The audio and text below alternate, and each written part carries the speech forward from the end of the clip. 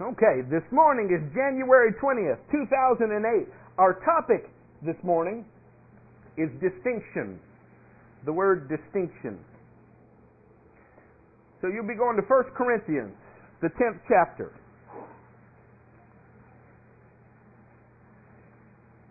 In the 10th chapter and first verse, Paul begins to lay out some things. He begins to explain from Israel's history certain events that happened. Not much different than if from our history, from American history, I began with Valley Forge and moved forward through the major monumental events of our history. And then he makes this powerful statement in the 6th verse. Now these things, the things in Israel's history, occurred as examples to keep us from setting our hearts on evil things as they did. The national history for the nation of Israel was meant to serve as an example for all the nations of the world of good things and bad things. They are a teaching tool, a priestly nation. We learn from things that they got correct. We learn from things they did not get correct. But when we read their lives, when we read their national history, it serves the purpose of being an example for us, to allow us to get things right that they got right and to avoid the errors that they made. I have a friend, a very close friend, that had an older brother. And the older brother's life meant to serve as an example. When the older brother stole the Walkman and was beaten severely for it and found himself in a jail in a foreign country, the younger brother said, I think I'm probably not going to do that. He never had to experience that mistake himself to know that the consequences outweighed the action. Does that make sense? Well, this morning we're going to look backwards at Israel's history. We're going to look at a time period where God Himself sent them into a situation to benefit you in 2008. Can you think that we might owe them a small debt if their national history was meant to serve us? How about that? How would you like to find out that God had enslaved your entire nation, enslaved, in a foreign country, and then brought you out with mighty acts of deliverance for the benefit of a people yet unborn? Would you think that was very fair if you were the nation being enslaved? But they also got to see God's mighty deliverance. See, the people of God have always been called on to endure unimaginable things for the benefits of other people. When we say Jesus is our Lord, we want to be like Jesus. What would Jesus do? Understand that Jesus' mission was to come and endure unimaginable things for our benefit. Can you all say amen to that? You know that that's true? How many of you saw the movie Passion of Christ and jumped up from your seat and said, "Woo! I want to go get some of that"? Probably not, right? You left with a sick feeling in your stomach as if you had watched your friend getting beaten up, right? Unimaginable things for the benefit of others. Where there is great suffering, there's opportunity for great glory. Turn with me then to Genesis 15. I want to hear how God announces this. The Bible says that Abraham was a friend of God. It says the same thing about Moses. Two very unique men. In Genesis 15, God is making an outstanding promise to Abraham. But it contains a little bit of bitter herb, if you will. How many of you would like to find out that you are going to father a nation and that nation is going to reign with God forever? That's good news, right? Right? Yeah, y'all getting me worried. Did y'all all convert to Islam and I didn't know it? Because that's a different kind of nation. You get converted at the point of a sword in that nation. He finds out he is the father of the nations. He's going to inherit the world, Romans 4 says. But there's this little caveat, this little problem, and it's not the fact that he's childless. That's an issue in and of itself. It's verse 13 of chapter 16. Then the Lord said to him, "Know for certain." Can you imagine that the God of the universe speaks to you and says, "Know for certain"? What, did you think he was joking? Did you think he was speaking in a hypothetical sense? Is God going to tap you on the shoulder, speak to you, and then say, just kidding. Psych your mind. Right, Matthew? I heard him say that in worship. I have no idea what it means. So if it's bad, go see Matthew. Know for certain that your descendants will be strangers in a country not their own, and they will be enslaved and mistreated for a few 45 minutes or so. 400 years. Anybody know how long this nation's been around? Huh? Yeah, 2 something. Thank you. That's excellent math. 2 something. 400 years. We're talking about longer than this nation's even been around. Could you lose your national identity in a time period where you were enslaved over 400 years? Has anybody seen a Roman Caesar lately? No jokes here. Truth. No? Rome ruled the world. Conquered nations like Israel. But today their language is not spoken. Their capital is non-existent, and their Caesars are all dead. Israel conquered many times by much more powerful nations, but their language is spoken. Their religion is alive. Their borders are intact, although disputed. And they're not going anywhere. When God establishes something, it is meant to endure. 400 years. But I will punish the nation they serve as slaves, and afterward they will come out with great possessions. How many of you want to hear great possessions? Nick, you're going to get great possessions. I mean, isn't that how you sell a Christian book at Walmart? It really is, isn't it? This is 3 ways for you to be blessed. 17.5 ways for you to be a better man and be more wealthy, right? Over and over and over. You can get your finger out of your throat as we talk about those things. God first says to them, you will be enslaved, and then I will bring you out, and the end result will be good. I'm suggesting there's a pattern there for all time. We endure hardship for the benefit of the kingdom. God delivers us through the hardship, and we end up better off than we started. But I want to look at exactly what they endured and how God brought them out. So turn with me to Exodus.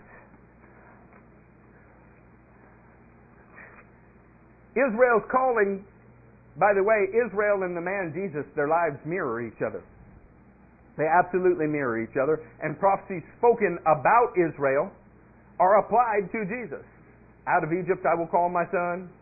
Over and over and over, these kind of prophecies are applied. Y'all in Exodus? You don't know where to go in Exodus, do you? Turn to Exodus 8.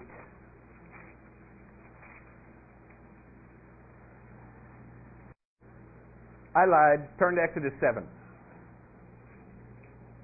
I told you that I rarely lie when I'm preaching. I did not say that I never do it. And I moved quickly to repent and change it, didn't I? Okay.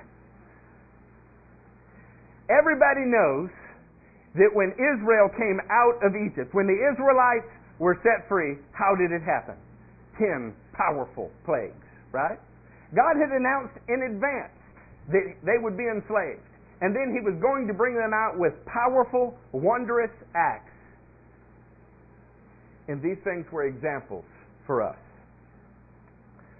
So it goes with the nation of Israel, so it goes with the rest of the world. I'm not the first one to have originated that saying. I'm telling you that it is true.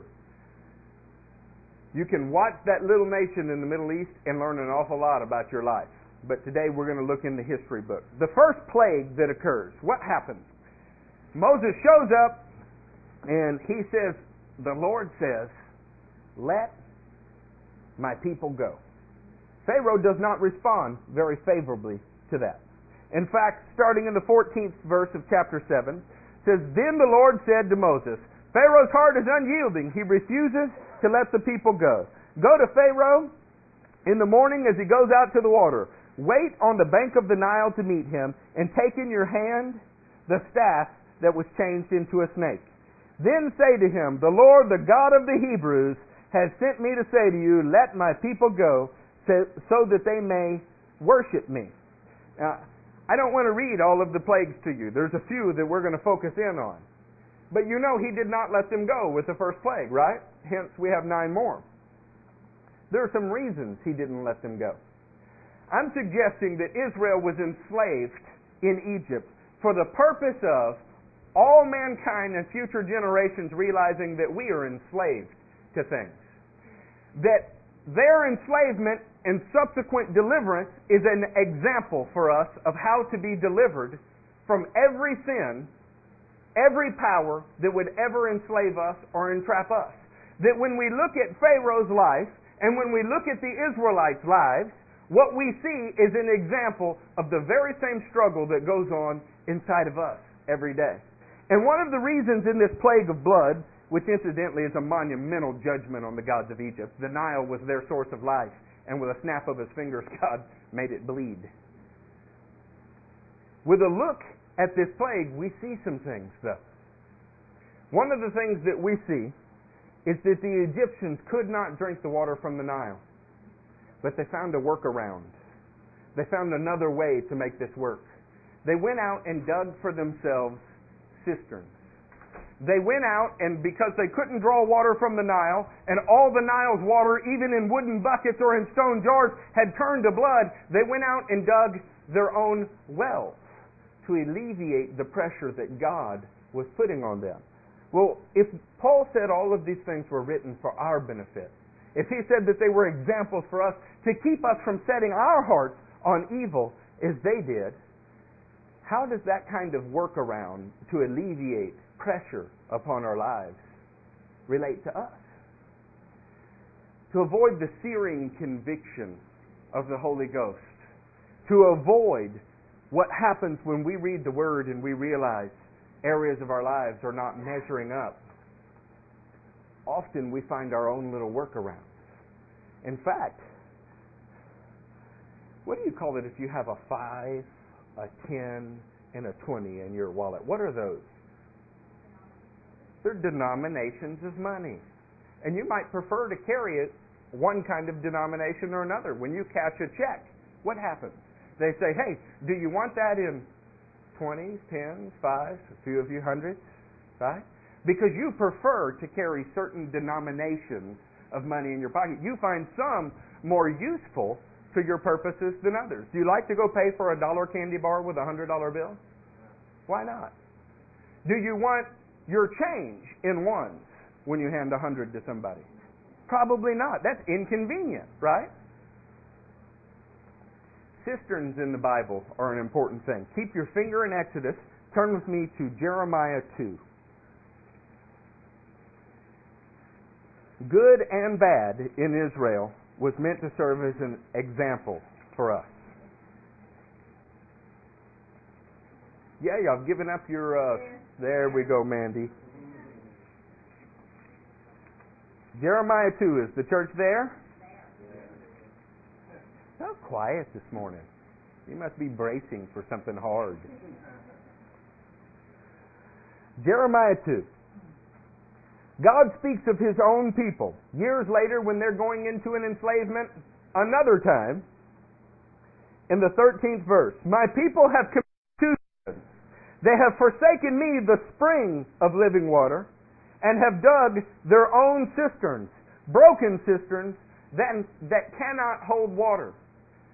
When we as Christians look at God and say, hey, you are the Lord, you are the spring of life, you're all that is good, but then we go and do what we want to do, rather than drinking of His will, it is like an Egyptian feeling the pressure, feeling the weight of God on your life by condemning the river and going to dig your own cistern, finding a workaround. And this shows up in a lot of ways. What we tend to do is separate ourselves from anybody that shines light into our darkness.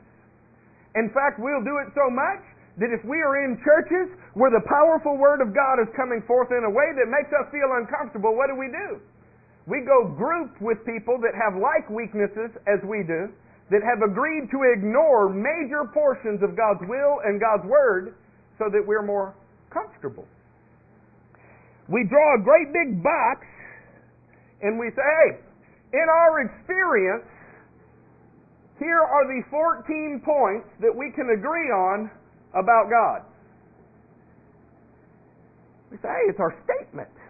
It's just our doctrinal statement. We have a duty to let people know what we believe. Okay, well, what happens when somebody brings up something outside of the box you put God in? Well, they can't be a part of our fellowship. They're simply not whatever the denomination is. And we push them right on down the road. So what we do is we all make an approval, a committee or treaty to join hands and agree what we're just not going to talk about. We're going to dig our own cistern because it makes us feel better and it avoids conviction in areas. Then something happens. God, because He loves you, sends some other pressure into your life. Something that says, you know what? I know we've all agreed about these things, but you put 7 points and there's this 8th one that's really important to me, and all of a sudden I can't sleep. All of a sudden I can't quit thinking about it. And I just have to know. I have to know. And this is how God gets us to push past that plague. We need to learn from their example. They did something else, though. By the way, for a fun study, when you look at this spring, Proverbs 5, the 15th verse says, drink water from your own well. Don't pour your water out in the streets. And it's a euphemism. It's a idiom. It's a Hebrew expression that is teaching people about husband and wife intimacy. It's supposed to occur solely between a husband and wife. But God takes that same language and He calls Himself the spring of life for His people and says, you're committing adultery because you keep going out to dig your own cisterns that will never satisfy you. God puts Himself in the position of a jilted lover and calls a nation adulterous. Jesus stands up in John 7:37 and says, if anybody is thirsty, come and drink of me. And then in John 8, He writes people's names in the dust because they persist in rejecting Him. And Jeremiah had said that that would occur. That is a powerful study you should do sometime. We're going to leave cisterns alone. We're going to tell you that in our dealing with the ways that the devil would entrap us, one of his tools is to give you a workaround. I don't really have to do this because, hey, that group over there decided back in the 1500s, I just don't have to. We ignore our own consciences. We seal ourselves from the Word of God by finding people who have agreed to make the same treaty that we have. Can y'all not relate to any of that? Some of them are obvious, some are less obvious. Do you hang out with people that have the same weaknesses that you do because you know it's acceptable among them? I used to know this woman named Becky Clausen, and she loved Jesus. And I was just a dumb kid painting classrooms. In fact, some of us all worked together. We had this epoxy paint we painted on the walls in the classrooms. And it was horrible, nasty work. But we could listen to the Bible all day long. And so we agreed to do it. And whenever I was around Becky, she made me feel uncomfortable. And the reason she made me feel uncomfortable was she lived by the Word in a way that was intense. And I would do something like she would say, hey, Eric, how's your day? Well, it's been a little rough, Miss Becky. She'd look me in the eye, almost upset with me that I told her the truth, and say, nevertheless, God, put aside your frown, put a smile on your face. And I'm like, well, geez, why'd you ask, Becky? Felt like she was entrapping me on a regular basis. She came to me one time and said, is that your car parked out there? There's 400 spaces, okay? 400 spaces out there, not a car out there. She knows it's mine. It's got big Jesus bumper stickers everywhere. It was parked in one of like 35 handicapped spaces. There is nobody there. She says, is that your car out there? Yes, Miss Becky. She said, rebellion is as the sin of witchcraft. Yes, ma'am, I'm going to move my car. Some of you remember her, I'm sure. But see, Becky had experienced the hurt that comes from not dealing with sin properly. And she knew what it was to have a broken marriage. And she knew what it was to have children that were wayward. And it had hurt her. So she was intolerant of it in new believers. She knew that if she could get me to take it as seriously as she did, even in the small things, that later in life when I faced bigger trials, I would have the same standard. So I appreciate Becky. Thank God that He sends people to keep us from making our own little workaround.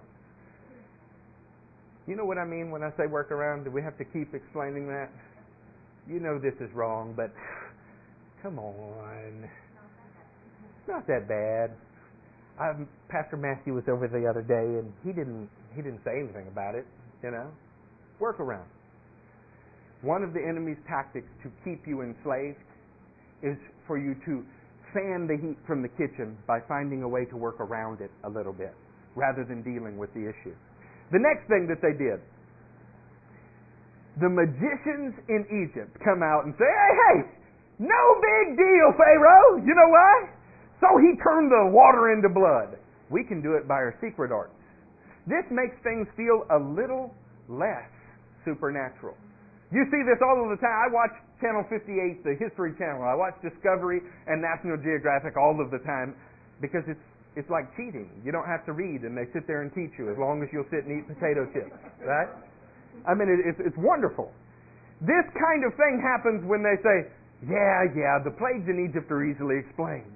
You see, at this time of year, the wind blows a certain direction and blah, blah, blah, blah, blah. There is a movement that the devil uses to say, that thing that happened, that cancer healing that Michelle says she had, lots of people go into remission. There is a way that the devil works at saying, look, it's not really that supernatural.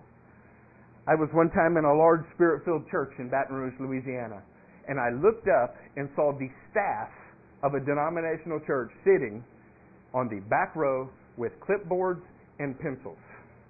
The same people told me to stay away from that church because I needed to stay in the denomination I was in, but they were there taking notes. About a month later, they created a service in their gym with lights and smoke machines and new kinds of instruments that had never been played in the church. This is a workaround, friends. This is a, by our secret arts, we're going to try to produce the same thing that we see God is doing over there so that people won't see it as quite so supernatural. The devil is subtle. We can learn from these examples. Pharaoh should have said, oh dear God, the Nile is one of our largest gods, and with a snap of his fingers, God made the thing bleed out. None of us can drink. None of us can do anything. Let him go, let him go, let him go. Be obedient to God's word. But what kept him from doing that and what kept the people from doing it is they found a way to work around it. They dug their own cisterns. They hired for themselves magicians to come and said, that's not really so supernatural. They say that's God, but look, we can do it ourselves. And the people are held captive. The nation is held captive. And the sin continues. We go on from a plague of frogs. By the way, Jesus did miracles. And what did the religious people in Israel say? Oh, he does this by the power of Beelzebub. Same thing. What he's doing is not so supernatural. All kinds of people can do that. The devil. God said you could be forgiven of many, many things, but that's one that seems to push his limits. You need to be very careful about calling God's work the devil. The next plague we move to, plague of frogs. If this had been South Louisiana, this would not have been such a plague. It would have been a delicacy. We'd have got some batter. And pride doesn't. They all say, oh, Judah, you've eaten frogs, haven't you? They're good, aren't they? Not so many frogs that they invade every area of your house, that they take over your land, and that when the plague has subsided, you have to heap them into piles. That's a lot of frogs. Not even my Cajun friends in Lafayette can eat all of those. Cass's people in Thibodaux might. This time there is an escalation. I want you to know we're not just learning about the devil's tactics as we read about this. We're learning about God's tactics. At first, Moses just shows up and says, the Lord says, let him go. Now the Lord says, let them go, or there's going to be some consequences, Pharaoh. He didn't really explain that before. But now that Pharaoh's had a little taste of God and God's had a little taste of Pharaoh, he's explaining that. When these frogs come, the magicians continue to reproduce the supernatural effects. And Pharaoh tests Moses. He does something, and you need to get this. Pharaoh says, look, these frogs are horrid. Don't like the frogs. Moses, come on, let's talk. We got to do something about the frogs. He says, if you pray and God sends the frogs away, then we'll do what you want and what God wants. if you do what I want, then I will do what God wants. Turn with me to Luke 9. Keep your finger in Exodus. Luke 9. Come on, Steve's there. Where are the rest of you? Talk to me. Turning. There! It's like an auction.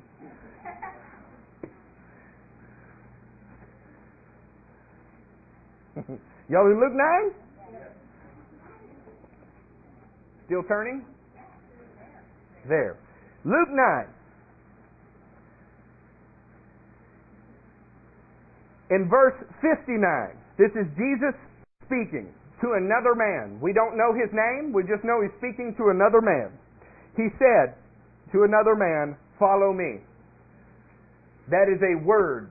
Jesus, the Christ, the Son of God, the Anointed One, who was the prophet of all prophets, so that you had to listen to him or you would be cut off from the people, said, "Follow me."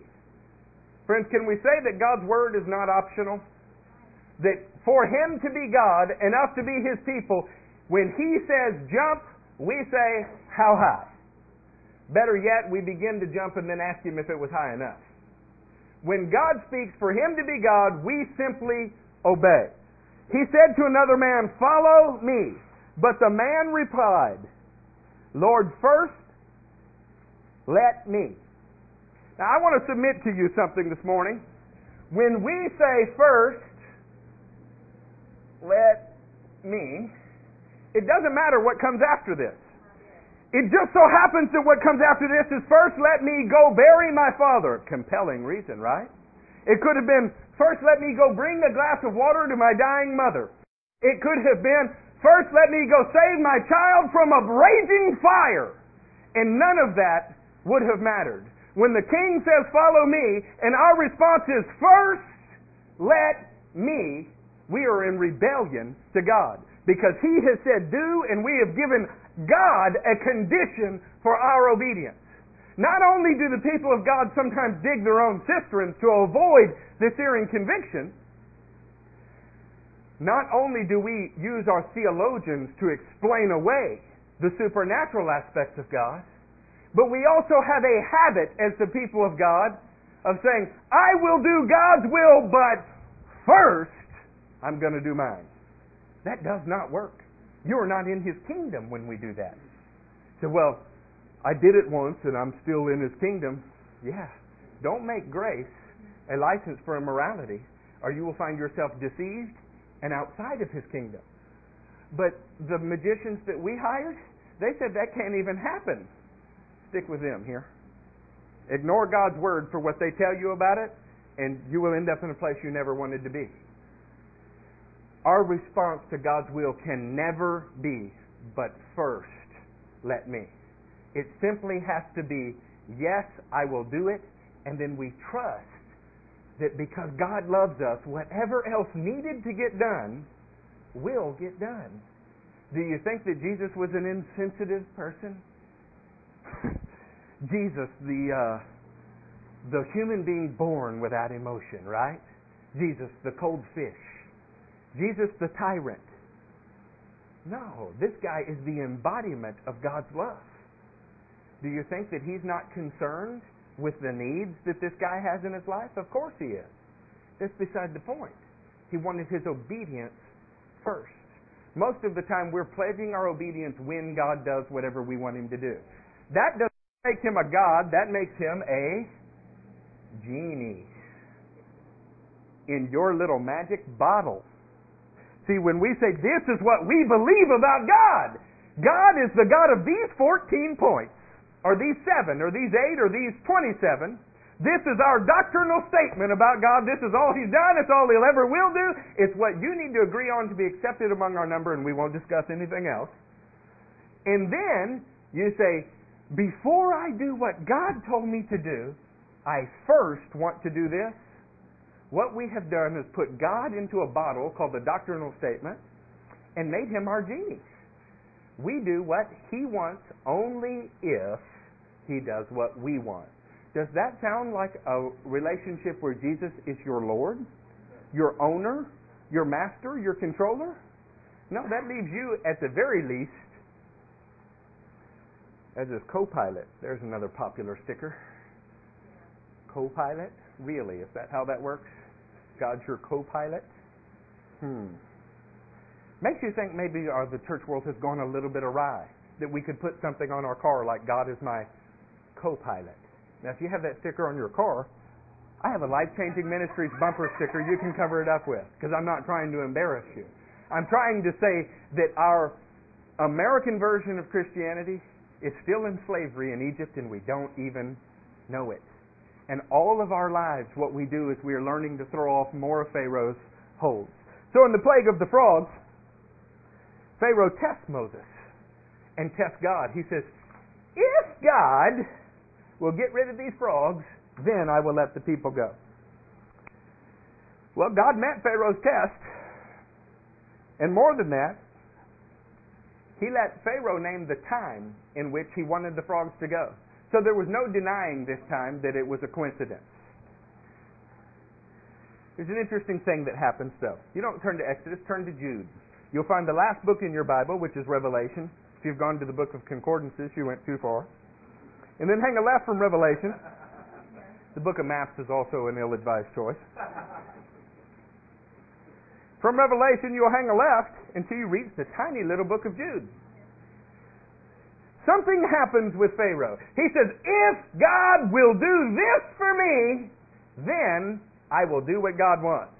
Well, God came through on his end of the bargain, but Pharaoh didn't. This kind of first let me attitude does something. It begins to change God's grace into something else. And I'm still looking for it on my page.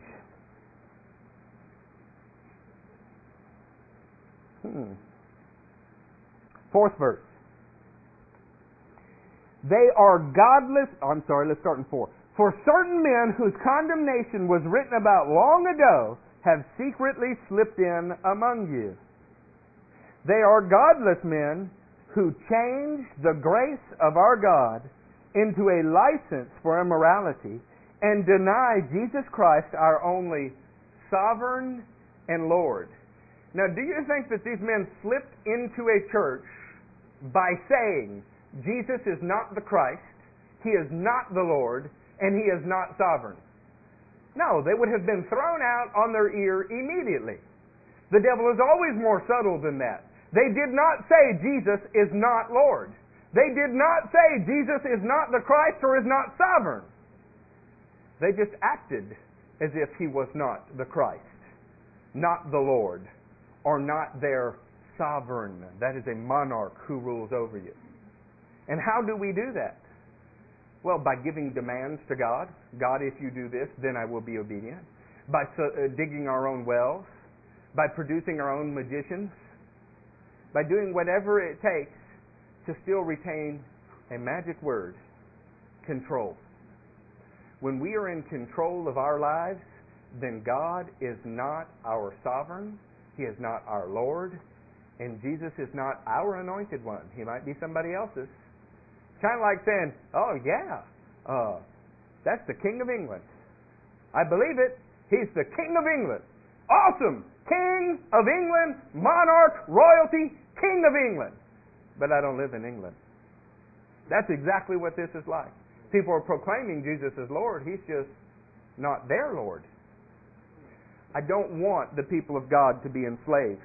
What we learn from Pharaoh is that when a person's heart is not right, and we give conditions to God by saying, first let me make my first million, get married, build a big enough peer group to feel comfortable, have a car, have a job, have whatever it is. First let me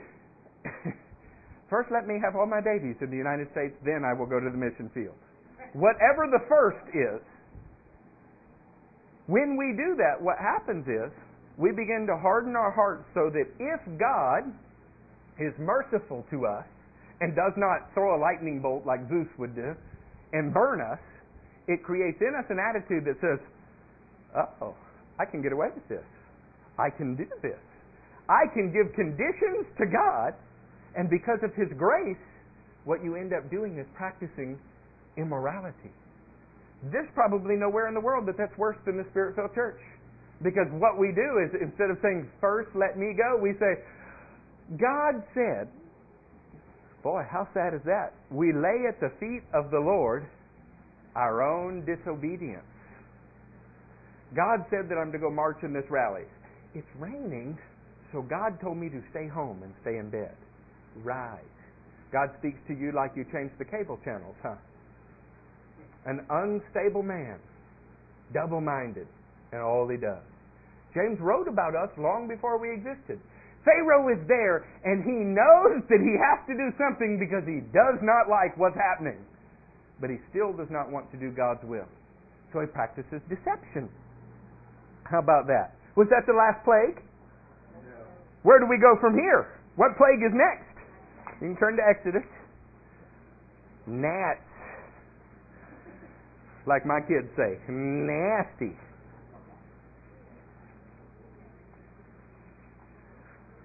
We go from frogs straight into gnats. Now, biblical gnats are something that are argued about a lot. Okay? Some people say these are lice, some say they're mosquitoes, because the next plague is flies, right? Flies that most people would call gnats, but I don't want to confuse you. So, whatever this is, it's some kind of destructive insect that is nasty. There's not much communication recorded here. It's as if God says, I think I'm going to punch on him a while before we have any more discussion. The magicians this time, though, could not reproduce this miracle. In fact, the magicians determined something. They tried, and when they couldn't do it, they went, this must be the finger of God. They actually used that phrase. The finger of God. You know what's interesting about that? If we will stand with God, He will turn up the heat on our adversaries like this. He will keep escalating it and escalating it and escalating it. Not the Cadillac Escalade. He is escalating the situation to the point where those who stand with Him will be shown to have God's hand in their midst. There's only two other times in all of the Scripture that this is mentioned.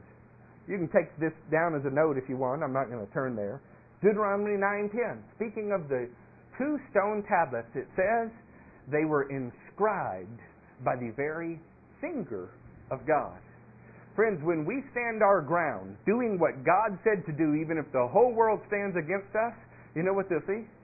They will see that your life has been inscribed by the finger of God. That you are like those commandments. That you bear in your personality, in your actions, in your lifestyle, the work of God. The magicians can't do that. There is no counterfeit for living the Word of God. You understand that? That is something that cannot be counterfeited. It will always be found out. There are people that are wolves that put on sheep's clothing. But how do you recognize them? By their fruit. So you cannot fake godly fruit. I've gotten to the place in ministry when I see canine teeth, we cut them off or throw them out. Period. We are not going to play games with that kind of thing. If you are struggling with sin and struggling against it, you'll find us compassionate, and we are praying for you to be compassionate with us because we're in the same struggle. If you have partnered with sin and said, it's really no big deal, I'm going to hide it and continue to let it wreak destruction in people's lives, we will toss you out on your ear. We could use your seat, honestly. You know why? God will work with any human being, no matter what they have done, if they are contrite and crying out for His help. He will show His very commands to be inscribed on their hearts. He will take them and elevate them. But the human being that simply covers up what they do, hides it, and refuses to get right, has no place in His kingdom. Period. Now, I won't make an exception there, but I'm not the final judge. He is. And I'm thankful He's been merciful to me. I'm not going to use His mercy as a license to do what I want to do. There's one other place the finger of God is mentioned. In Luke 11, the 20th verse, the Pharisees have said, He casts out demons, but He does it by the power of God, or by the power of Beelzebub. Jesus' response is, if I don't, but I do this by the finger of God, then the kingdom is upon you. You need to understand this. Living where God wants us, when He wants us, doing what He says, shows everybody His fingerprints are all over us. And, according to Jesus, it shows them this right here is the border of the kingdom. You're not in it. But if you become like me, you step right into it. It gives people the opportunity to repent and change. If we're digging our own cisterns, if we're raising up our own theologian magicians, they don't get to see that. All they see is waffling, compromising, mamby-pamby Christianity, where Jesus is king, but He's not your king. He's more of a good idea, a bless me genie that you keep in your doctrinal bottle. Pharaoh did not listen, even with the plague of gnats. So we move to the plague of flies, and I'm going to read you this one. Starting in Exodus 8 and the 20th verse. Then the Lord said to Moshe, get up early in the morning. God would have to speak to me to get me to do that. And confront Pharaoh. Do you hear how the language gets stronger? He's never said this before. He said, go speak to Pharaoh. Tell Pharaoh I said. Go talk to Pharaoh. Or it's just left out altogether. But now we're reaching the place where it seems as if God is actually angry. And He says, you go confront Pharaoh. Any of you ever been sent on a mission to confront somebody? Now, when did He tell him to go confront him? Early in the morning. There's a reason for this. The Egyptians went out to the Nile in the morning to worship it as a deity. So what He's really saying is, you go find that Pharaoh while he's worshiping his God, and you tell him the God of Israel has a message for him. God is ratcheting up the pressure. If we're going to learn from this, it's that it's really not good to fight with God.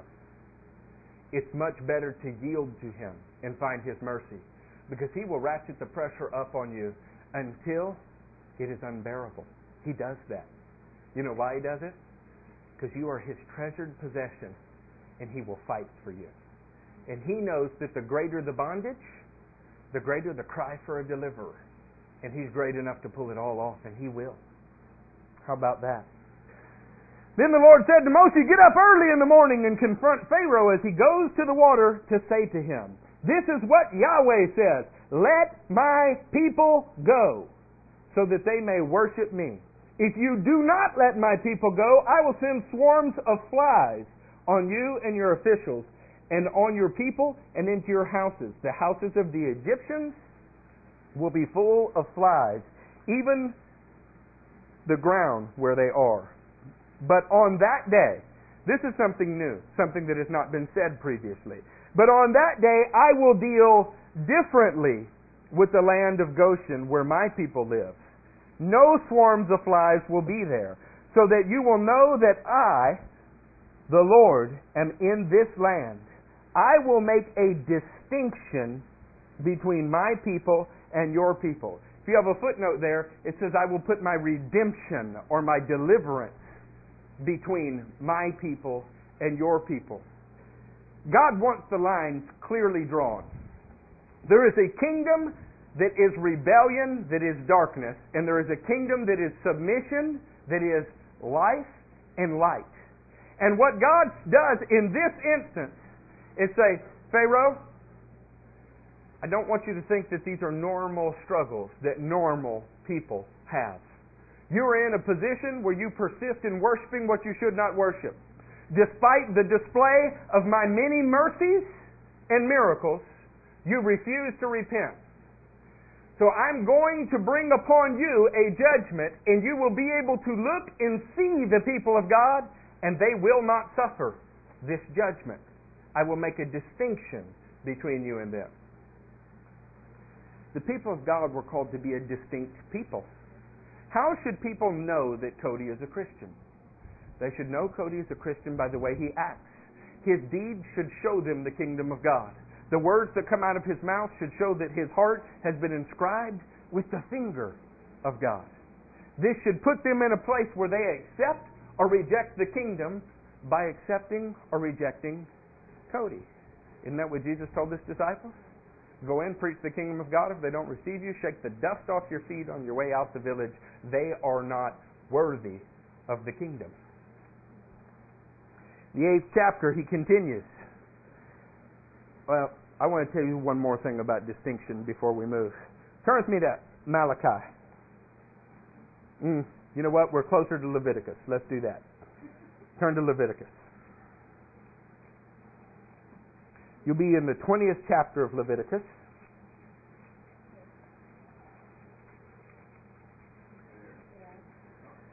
Now look for the 25th verse. Kind of like a scavenger hunt, huh? You, therefore, must make a distinction between clean and unclean animals. You must therefore make a distinction between clean and unclean animals, and between unclean and clean birds. Do not defile yourselves by any animal or bird or anything that moves along the ground. Those which I have set apart is unclean for you. Set apart is unclean for you. I would submit to you today that part of Israel's history was that they were not even allowed to touch certain things as an example for you that God says some things are clean and some things are unclean. They were not allowed to sit down and eat anything that they wanted to eat. They had to eat only what God said was clean. People have looked at this and said, well, God cared about their health. It was because pork is bad for you. Now, I've heard that. They said, oh, well, this is because in this day there is no refrigeration and there's so many kinds of worms that live in this food. He didn't say that it was unclean for everybody. He said it was unclean for them. God has the right in our lives to make a distinction and say, Lynette, for you, this is not right. But for Fred, it is right. God has the right as our God to not put himself in a cookie cutter box and to be able to say, for you, this movie where a guy gets his head shot is not a movie I want you to watch, but it is permissible for Casey. We have different strengths and weaknesses, and God shows himself to be among us by distinguishing us from other people. I find out in my life that many times something has been permissible. I felt the approval of God's Spirit until a certain day. And on that day, he simply said, I don't want you to do this. I don't get to say, first let me, Lord, and then I'll be obedient. I don't get the opportunity to say, why, Lord? I mean, I can ask, but he's under no obligation to answer me. You know why? He is not my cosmic genie there to do my will. I am his servant. He is my master. I do what he tells me to do. And it is a blessing if later I found out why. But you don't always get that. I told the story before. There's a man saying, Lord, I will do anything for you. This is not a preacher story, it's a true story. I will do anything for you, Lord. He says he felt as if the Lord told him to go to a clown shop. Go tell that to your friends, right? He dresses as a clown. He said then he's praying, struggling, saying, this guy's a lawyer, by the way. No way, I can't do this thing. Said the Lord was showing him that he needed to put a sign that says God loves you and go stand by a freeway in Los Angeles. Would you do that if God told you to do that? I mean, he'd have to show up, write it in the stone. There are no mountains in Louisiana where I'm from, but he'd have to create the mountain, write it in stone, and hand it to me. Nevertheless, the guy goes walking out there in the clown suit with a sign that says God loves you. And an atheist was driving down the road and said, if there really was a God, he'd have to show me somehow. And as he's thinking about it, he says to himself and to no one else, I mean, it can't be one of my friend's brother, sister's mother knew somebody who got healed. It'd have to be something that you never see. Lord, like a clown in a suit with a sign that told me, if I saw that, I might believe. And he looks up, and at his exit is a man in a clown suit with a sign that says, Jesus loves you. God has the right to do whatever he wants to do. We do not have the right to say, first, Lord, let me. That makes us God. That makes him the servant. What would you do if your child, if you said, hey, go take a bath, brush your teeth, and go to bed, and your child said, first I want you to do this, this, and this? Would you ask Judah what would happen to him? Turn with me then to Malachi. What was the point of the Levitical dietary covenant? God wanted His people to make distinctions about everything. He was trying to teach them. This made them stand out, because a fat Gentile like Eric is standing there eating a pork loin, got bacon cooking. Hey guys, I love God. What's wrong with y'all? Why can't you eat this? I can eat it. Look, I can eat it. I got some ice cream. They can't eat it because God said it was unclean for them. You in Malachi? Yeah. I'm not.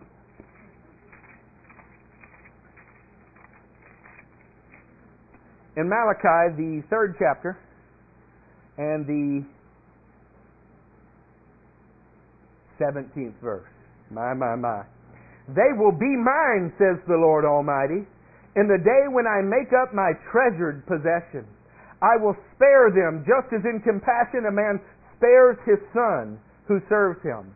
And you will again see the distinction between the righteous and the wicked, between those who serve God and those who do not. God Himself speaks of a day when He says, because my mercy will be on some, you will begin to see a distinction between them and the wicked. God's will is that we be easily discernible. To put a distinction in something is to show that two things are different.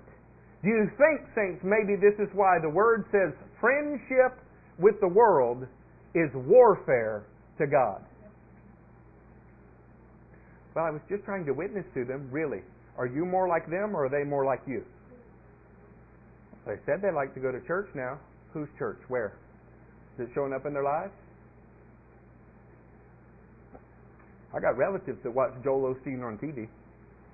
I do. I'm thankful. That's some seed going in their life. That does not make them Christians. I've seen McDonald's commercials on TV. I am not a chicken McNugget. Debatable as that may be. How many chicken McNuggets can you eat before you become a chicken McNugget? In Acts 15, the 9th verse, don't go there. In Acts 15 and the 9th verse, there is a major point made. In Acts chapter 15 and the 9th verse, the argument is, wow, these crazy pork-eating Gentiles are coming to our meetings. And they got filled with God's Spirit, and He doesn't seem to make a distinction between them and us. The people of God are to be distinct. We are. We're supposed to be separate from all the peoples of the world. But God is also inclusive, and His will is that we stand alone, shining bright like the stars in the heavens, and others join us. We're not to be distinct solely for the purpose of being distinct. You could be in a cult and be that. We're to be distinct as set apart for God, so that others will see His kingdom. Others will see His handwriting in our lives and want to imitate it. God said that He would make no distinction between the Gentiles who called upon His name and the Jews who did. That doesn't mean that they were immediately the same people, any more than the fact that He doesn't make a distinction between Matthew and Cassidy means that their roles are exactly the same. Cassidy's got a baby. Matt will never have a baby, thank God. That's Cassidy's role. Jews and Gentiles have different roles even today. But we just happen to be grafted into all of their blessings, having skipped out on centuries of their requirements. How about that? In this plague of flies in Exodus 8, Pharaoh says something that we need to consider. This is probably where the vast majority of Christians who love the Lord are.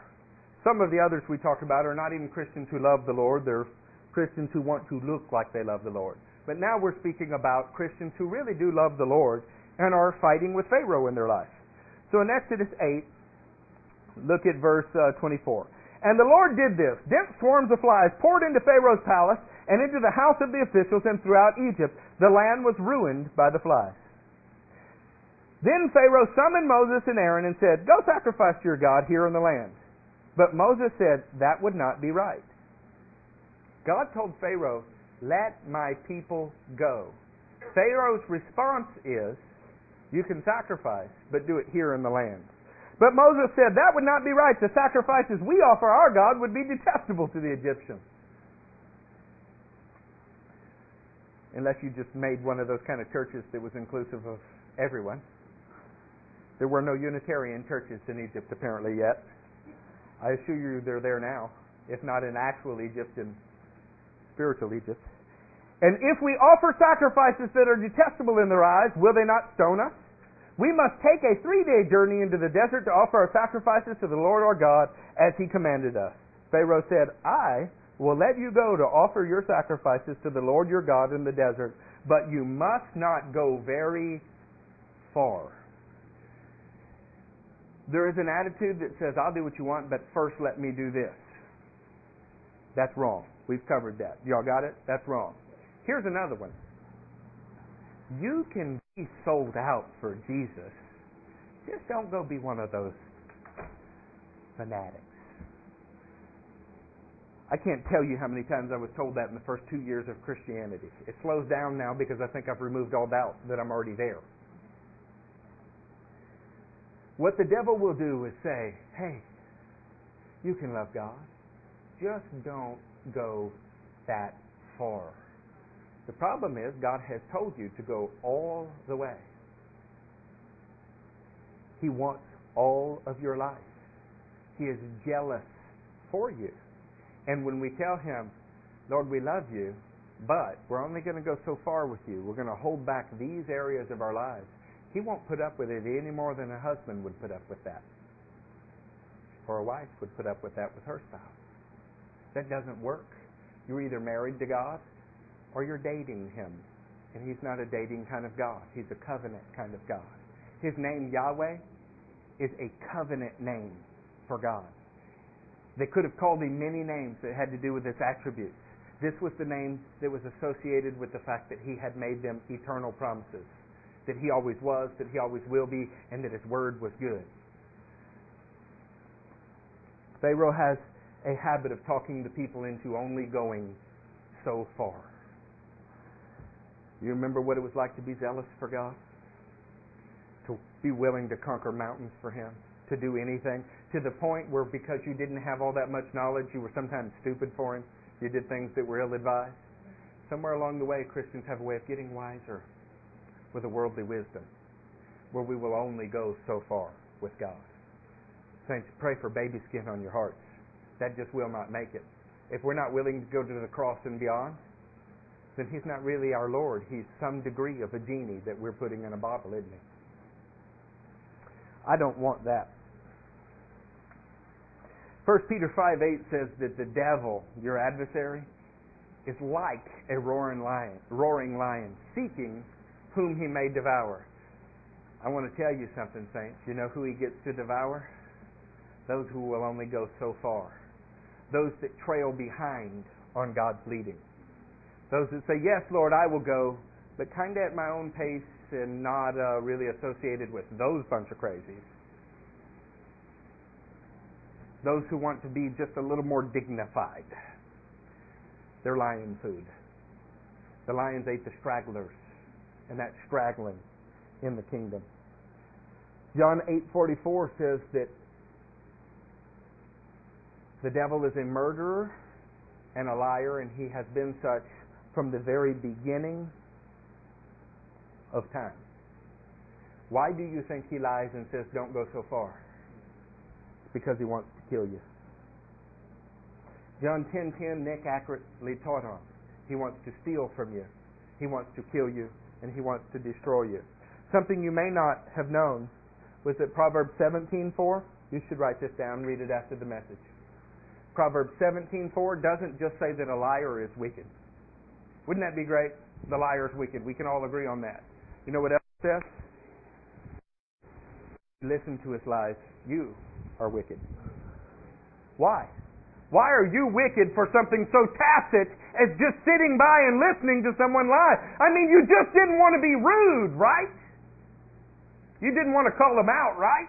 I mean, you don't want to do that. Because God knows that if you listen to the lies long enough, you begin to believe them. And the one who is lying to you is a murderer and has been a murderer from the beginning. He kills reputations, he kills callings, and he kills people. That's what he does. So it's wicked to even listen to him. You ever heard somebody say, I believe God told me this, and I was thinking to myself. Well, that's a conversation you're not allowed to have. There's nothing in self that is good at all. Weigh all of your decisions with the Word, period. Have no conversations with the devil. But that's very restrictive. Black and white is narrow. It's not like everything is so absolute. God's will is absolute. It's the only absolute truth there is. Everything else is shades of gray. The scripture that got me saved was Matthew 7. It said, not everyone who says, Lord, Lord, will enter my kingdom. Only he who does the will of my Father will enter. I could say all of the right things. I had the right genie and the right bottle, but I was living out of the cistern, not the spring of life. And the thing that finished me off, if there was a knockout punch, was 1 John 2:4. It says, if you say you have fellowship with the Father, and you walk in darkness, you lie and do not practice the truth. I still know that one in King James because that's the only Bible I had at the time. But you know what? It sunk right down in my soul. A hypocrite is an ancient word for an actor. And when we say the church is full of hypocrites, that means that the church is full of people who are acting like God is their Lord, but He's not really. I don't want that. God makes a distinction. There's a plague of livestock. There's a plague of boils. There's a plague of hail. And when the plague of hail comes, the Egyptians are actually going, maybe we should listen to Moses. Pharaoh doesn't want to, but the Egyptians are going, let's move all of our animals inside. The Word actually records that. When the people of God stand as distinct, people in the world start to make a distinction. They start to notice. And they start to kind of test to see if it works. After this, there's a plague of locusts. During the plague of locusts, Pharaoh's own cabinet, his advisory panel, says, kind of obvious that God is here and he's ruining Egypt. They all turned on him. God will turn up the heat until the person who is stiff-necked and resistant is punished. But at the same time, He shows mercy to anybody that will turn towards Him. This takes us to the last plague that I'm going to read to you about, and near the end of our time. This would be in Exodus 10. Please don't give up on me. No. Stick in there with me here just a few more words. After this, I won't make you turn. I'll read them to you. I would hate to be accused of torturing you in some way. In the 10th chapter, we'll be in the 21st verse. Then the Lord said to Moses, stretch out your hand towards the sky, so that darkness will spread over Egypt. Darkness that can be felt. So Moses stretched out his hand towards the sky, and total darkness covered all of Egypt for 3 days. No one could see anyone else or leave his place for 3 days. Yet all the Israelites had light in the places that they lived. It was so dark in Egypt that they couldn't leave their house, and the darkness could be felt. God wants to make a distinction between those who are really His and those that are not, regardless of the name you wear, the church you go to, or what your religious pedigree is. And one of the ways that He does it is darkness will begin to consume your life if you are not God's. And the darkness is something that can be touched. It can be felt. It begins to ooze out of you. This is why sometimes as a pastor I can sit in a room and look into somebody's eyes and see that they're not what they say that they are. That darkness is not meant to be there to swallow someone. What would you do if you're sitting in this house and all of the power is out and it's been dark and it's been dark for a long time, but you looked across the street and their generators were working, their refrigerator was cold, their air conditioner was still working? What would you do, saints? You would go knock on their door and ask if you could join their party, wouldn't you? God wants there to be a distinction, so He makes it very light, even an abundant life in the kingdom of God. And He will allow it to become as dark as is possible for those in the world. He does this so that they will want a way out. Perhaps it's true what the rabbis say. The world was covered in darkness, and God said, "Let there be light." And then He set a great light in the heavens to separate the light from the darkness. What do we call that great light in the heavens? What do we call it? Yeah. You think maybe in English we misspelled it? Maybe it should have been S-O-N. Jesus is a great light in the heavens. He is separating light from darkness, wheat from chaff, sheep from goats. That's not to burn people. That's the end result if they don't move. It's to show them clearly, you have to make a choice to get with me. John 1 opens in these ways. In Him was life, and that life was the light of men. The light shines in the darkness, and the darkness has not understood it. God is making His appeal by there being a distinction between His Son and His Son's kingdom and the world. And so far the world doesn't understand it. Where are you in that struggle? Everybody likes to quote John 3:16. For God so loved the world that He gave His one and only Son, that whoever believes in Him shall not perish but have eternal life. For God did not send His Son into the world to condemn the world, but to save the world through Him.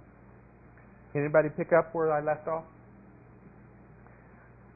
Whoever believes in Him is not condemned, but whoever does not believe stands condemned already, because he has not believed in the name of God's one and only Son. This is the verdict. Light has come into the world, but men loved darkness instead of light because their deeds were evil.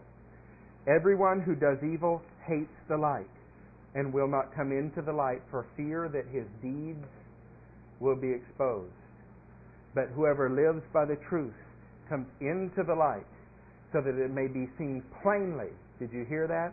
So that it may be seen plainly that what he has done has been done through God. God wants there to be a distinction between His people and the rest of the world, so that those that find themselves in the dark know where to turn, and that it is a plain situation, an obvious distinction. Nobody should ever in your whole life have to ask you if you're a Christian.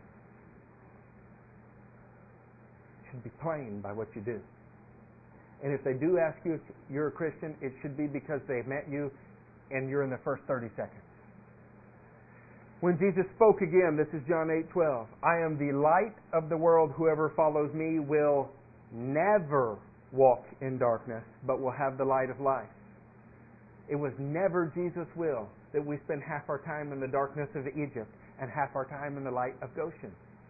We're supposed to hate sin, not hide in darkness so that it can be covered. Never walk in darkness. Matthew 5:14, He says something about each of you. You are the light of the world. A city, kind of like Goshen, on a hilltop cannot be hidden. Neither do people put a light under a lamp or a bowl. I can't say it right. Neither do people light a lamp and put it under a bowl. Instead, they put it on its stand, and it gives light to everyone in the house. In the same way, let your light shine before men, that they may see your good deeds and praise your Father in heaven.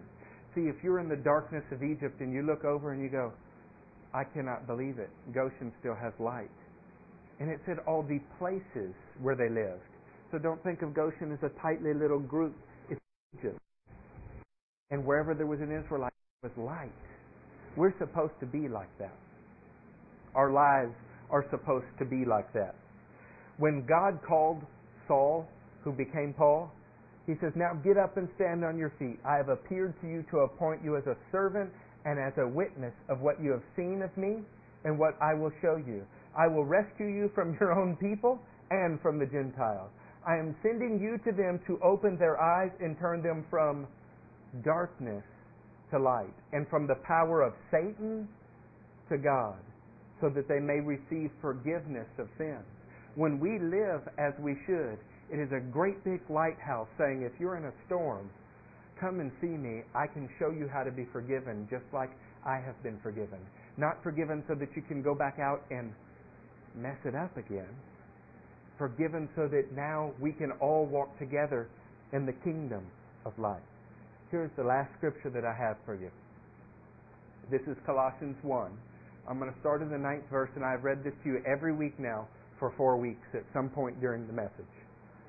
For this reason, since the day we heard about you, we have not stopped praying for you and asking God to fill you with the knowledge of His will through all spiritual wisdom and understanding.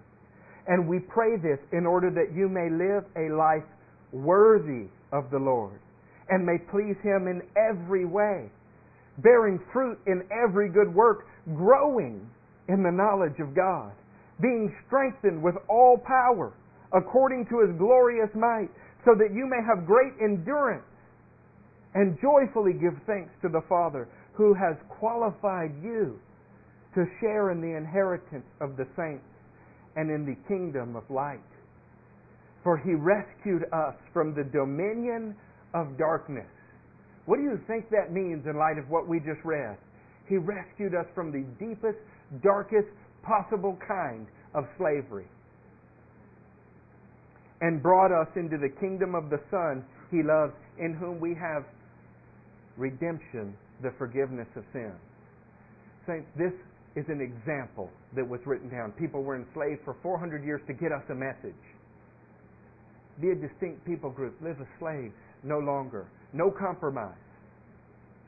I didn't read it to you, but when Pharaoh saw the kingdom of darkness and the kingdom of light, he says, fine, go, get out of here, leave. Go, just get out. Except, leave your livestock behind. Moses looked at him and said, I will not leave a hoof behind. Not 1 foot on a 4-legged animal will remain in this place. We are all going to the kingdom of light. What have we left behind?